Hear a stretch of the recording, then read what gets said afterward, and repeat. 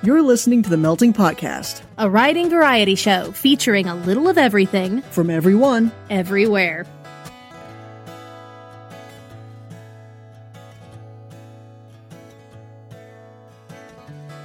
Hey there, lexiconnoisseurs and word chefs. It's your head chef AF Grappin, and I'm here again with Chris Jackson. You might remember him from our November episode. We discussed his new Ed Greenwood Group book, Helmaw Dragon Dreams. Now, there is something I need to tell you about this recording. Chris and I actually already did this interview, and the audio got corrupted, so this is a second interview. So if things don't seem quite as off the cuff, that's because this is deja vu for us. Hey there, Chris. Hey, how you doing, guys?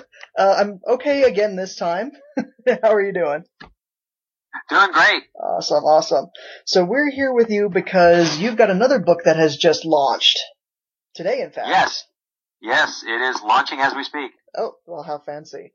And this is this is the third of your Pathfinder Tales novels, correct? Yeah, this is Pirate's Prophecy. The first was Pirate's Honor, and the second was Pirate's Promise. And both of those books were amazing. So tell us a little bit about Pirate's Prophecy. Well, Pirate's Prophecy, well, to give you a little background, and I'm trying not to give as many spoilers as I can here. Pirate's Prophecy is very much a mixture of a Mission Impossible type spy tale and a Master and Commander nautical adventure tale. So there is the horrible secret weapon that can annihilate the good guys, a city and the good guys nation, and the good guys have to find it, figure out what it is, and neutralize it. Mm-hmm. All of this is happening in the midst of between two rival nations in the gaming world of Golarion, that is the Pathfinder gaming world. Excellent. So this is, like you said, it's very nautical. It's a little bit of a genre mash with getting, kind of a Mission Impossible kind of deal going on in there, saving the universe or world at least. And this is different from the first two books because they were different kinds of genre mashes, right? Yeah, the first book was pretty much more of a, how do you want to say it, a revenge tale almost. It was more Ocean's 11, kind of a scam novel. Mm-hmm. Mix that with Pirates of the Caribbean. So you had the good guys, the good pirates per se, getting even with the really bad guy who had double-crossed them and tried to get them all killed. That was a fun tale because it was all kind of introductory, and I got to introduce all of these characters. Mm-hmm. Now the second one, Pirate's Promise, really opened things up into a little bit more of the espionage tale by introducing Reva Jaffe, who was a side character in the first novel, but really opened up and was a primary character in the second novel. Mm-hmm. And once again, without being too spoilery here, she is, you don't know exactly what she is completely in the first novel, but she's a lot more than she seems. She turns out to be a spy, right, as well as a sexy courtesan seductress. Well, that's everybody's favorite character is the sexy courtesan. Hey, it's totally mine. Okay. And she's so much fun to write because she's the epitome of a really strong woman character. She's not physically imposing, mm-hmm, but her courage level is like a bajillion, and she lives a life in constant danger, and she's got nerves of adamantine. You know what I mean? So and she's just unflappable. I mean, you knock her to the ground and she says, "Well, that was fun. I'll charge you next time." You know what I mean? And so yeah, she's a badass, but not in a typical, guns a blazing, sword a swinging kind of badass view. She's tough. She is tough. Actually, I kind of ripped the strong female character from Jacqueline Carey's novels, the Crucial's Dart novels. She runs a major female character who is a courtesan, who is basically a really high-priced, lady of the evening. Mm-hmm. And but her strength is all inside. She's just indomitable. She has an indomitable will. That's kind of how I tried to pattern Reva Jaffe off of, but in a different way. Put it into Pathfinder Tales, give her magic and things like that. Well, and a really cool familiar who's a cat, who's a snarky, snarky character that you can play off of. So yes, they're a good pair. And I have to say, I do really love reading Vriva. But we actually did talk about, back in November, when we were talking about Dragon Dreams, your penchant for female characters. And so tell us a little bit about your other female lead. Tell us a little bit about Celeste in these novels. Well, Celeste, that was an interesting sell to create a character who was not only, non-human, and there are non-human characters in all kinds of the Pathfinder tales, but she's not even humanoid. I mean, for those of you who don't know Pathfinder, I came across something in one of the Pathfinder bestiaries, or they're kind of like monster manuals. And there's a race of monsters called Nagas, and she is specifically a lunar Naga. Now, Nagas are human from the neck up, and snake from the neck down. So they don't have arms or legs.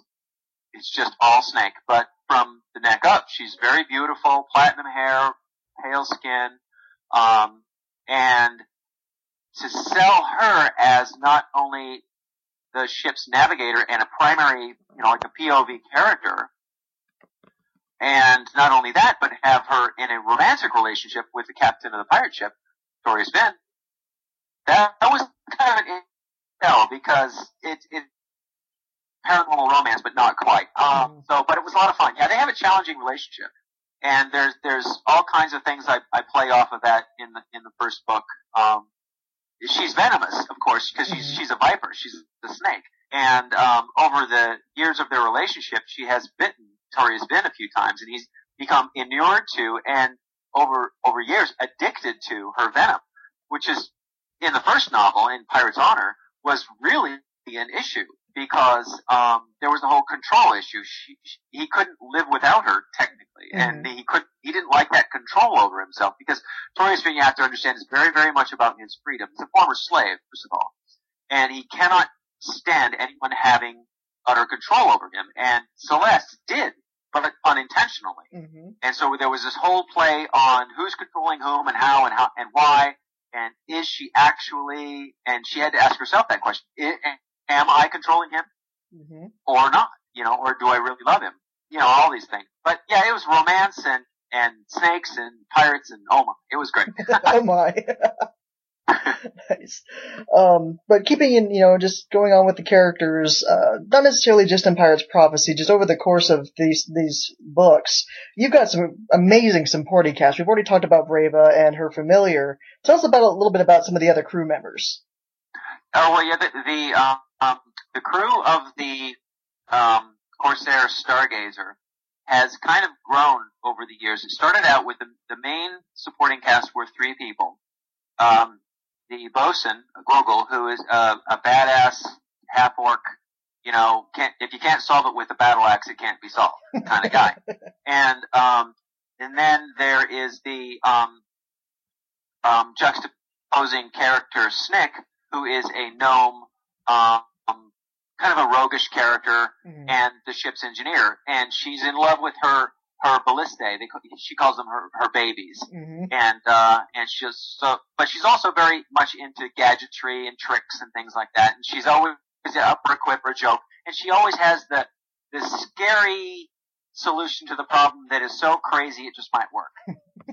So those two play off against one another very well. And then you have the straight man, who is a character that they picked up in the first novel, Pirate's Honor, who is Thilian, and he is an elf and the first mate of the vessel, and he is a very pragmatic, analytical, problem-solving type of person, and he's the perfect straight man. It's like the guy you always want to pull a prank on, right? So the 3 of those are great, and then I've kind of gone into a few other characters, and it's even more so in Pirate's Prophecy. There's the helmsman, who is Windy Kate, who lost a hand in a battle not too long ago. She's got a hook hand, so she steers with her hook, and a few others. Lacey Jane is the lookout, and one of the newer characters that they picked up along the way is Callie, who is a gillman, which is handy on a pirate ship, and so there's another little relationship that happens on board between Callie and not Wendy Kate, sorry, but Lacey Jane.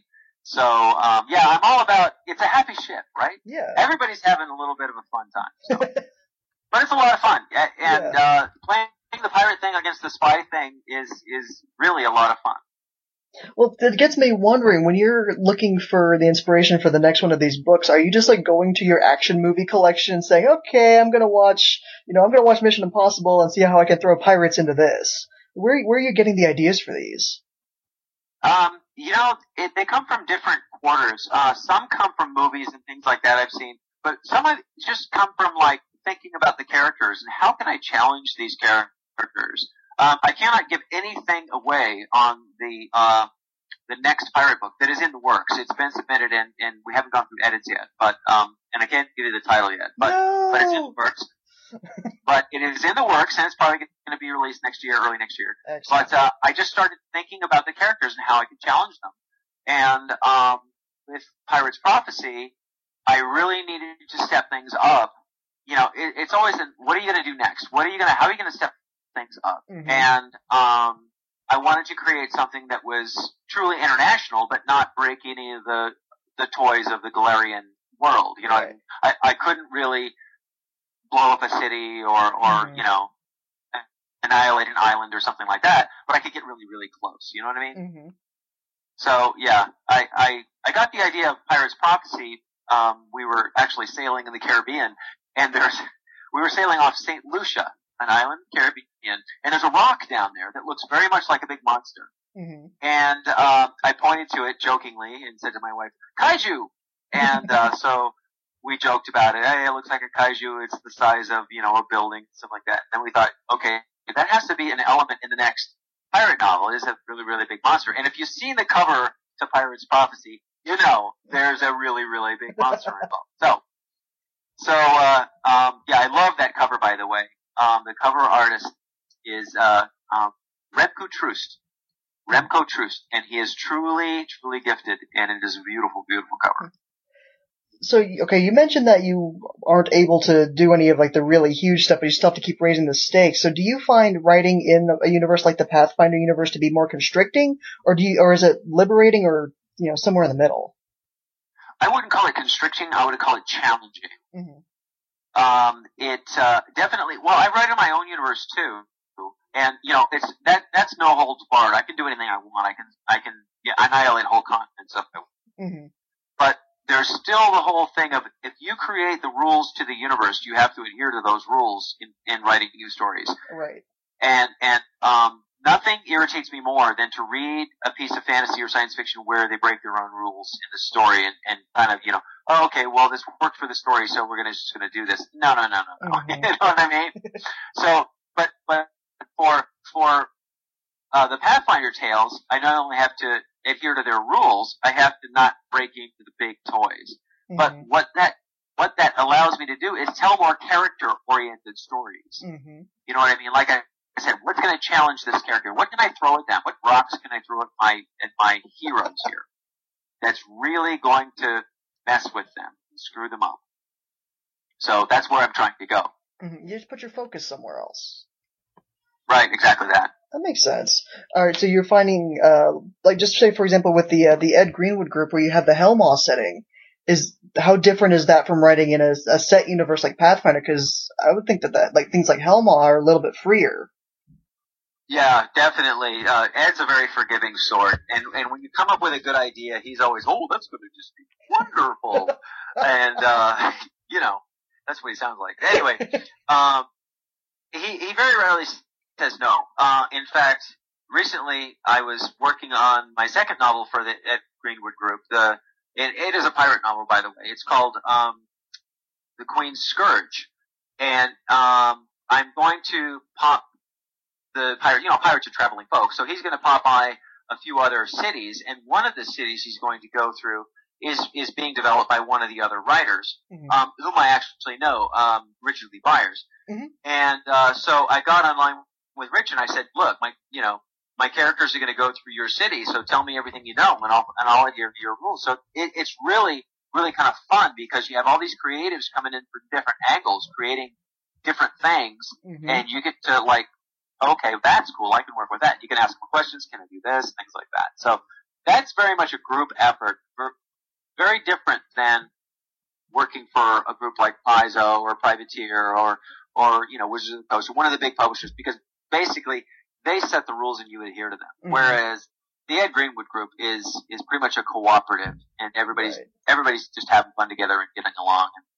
But Ed does have the final say to put his foot down. Yeah. So, you mentioned there's, book 4 of the Pirates books. There's another Hellmaw book coming out in the semi-near future. What else is on your chopping block right now? Right now I'm writing a story for Privateer Press. It's a novel, kind of a takeoff of the previous characters. I wrote a novella in that universe, the Iron Kingdom's gaming universe for Privateer Press. And, so it's a pirate novel too, but hey, with cannons, right? Yeah. So that's very cool. Their world, their Iron Kingdom's world is kind of a high fantasy steampunk on steroids.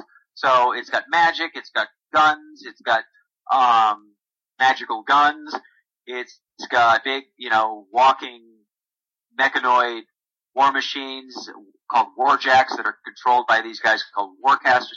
It's just a really cool world, and I get to write, pirate tales in that. So I'm working on the first novel in that universe. I'm also working on my own stuff, as I said, I write in my own universe, and I have a series called the Weapon of Flesh series, and that is just going crazy. That's kind of paying all my bills right now, most of my bills. It involves a magical assassin who is imbued with magical strength and speed and all these other abilities through magical tattoos, runes that are etched into his flesh. Cool. And the first trilogy of that series really took off and went crazy on Kindle, and I'm working on the second trilogy. The first one, Weapon of Fear, released last year, and the second, Weapon of Pain, is releasing this summer. So between the Ed Greenwood group, Paizo, my own stuff, and Privateer, I'm writing 4 novels this year. So yeah, I'm a little busy. a little. And yet you still have time to, go snorkeling and sailing and... Oh, well, yeah. Your day job. Well, yeah, the day job. The other day I posted that I had a day where I woke up early. I generally get up very early. And I wrote for about 3 hours, and then we were going to move. So we hauled anchor and sailed for about 6 hours, which was kind of a long sail for the day. But it was we were kind of beating against it. It wasn't a very pleasant day, but we had fun. And then we put the hook down, and then we went snorkeling promptly for a couple of hours to kind of decompress from the sail and stuff like that. So, yeah, my day consisted of 3 hours of writing, 6 hours of sailing, and 2 hours of snorkeling. And I really needed a break. So, yeah, I got a lot of jealousy comments on that one. Yeah, I saw that. Okay, so what, conventions or what other public appearances are you making this year? Yes. This year, I've cut way back from my previous 2 years. I've been in the States for the last 18 months or so I did a lot of conventions. Mm-hmm. But this coming summer, I'm just doing 2. I'm just doing Gen Con and Dragon Con. They're about a month apart, so I'll be hanging out in the States for probably 2 months, 3 months, something like that. Cool. Flying back. The boat, our floating home, will probably be somewhere in the Western Caribbean. Probably Panama. So. Jealous. But we don't know for sure yet. Yeah. So don't go, waiting for him, storming the castle, all that stuff. Yeah, that's. Was there anything? But no, I'll be at Gen Con. It's gonna happen. Yeah. There's no doubt. Yeah. No doubt. I don't know if it's happening for me this year, but I need to get there at some point. It's only, I think maybe like a 6-hour drive for me, which is less than I do to get to Balticon, but still haven't been able to make myself get up there. Yeah, you really need to do it. You would just be in heaven. And the way to do it really is to just get a little Airbnb or something like that in town and just drive in, and pay the $20 for parking for the day, or 20, 30, whatever. Yeah. Because the downtown hotels during that convention, oh man. Well, I've been to Dragon Con, but I can't imagine that Gen Con's much better.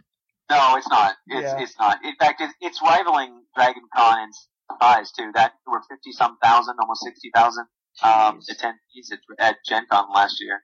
Man, oh man. Yeah, it was huge, but way fun.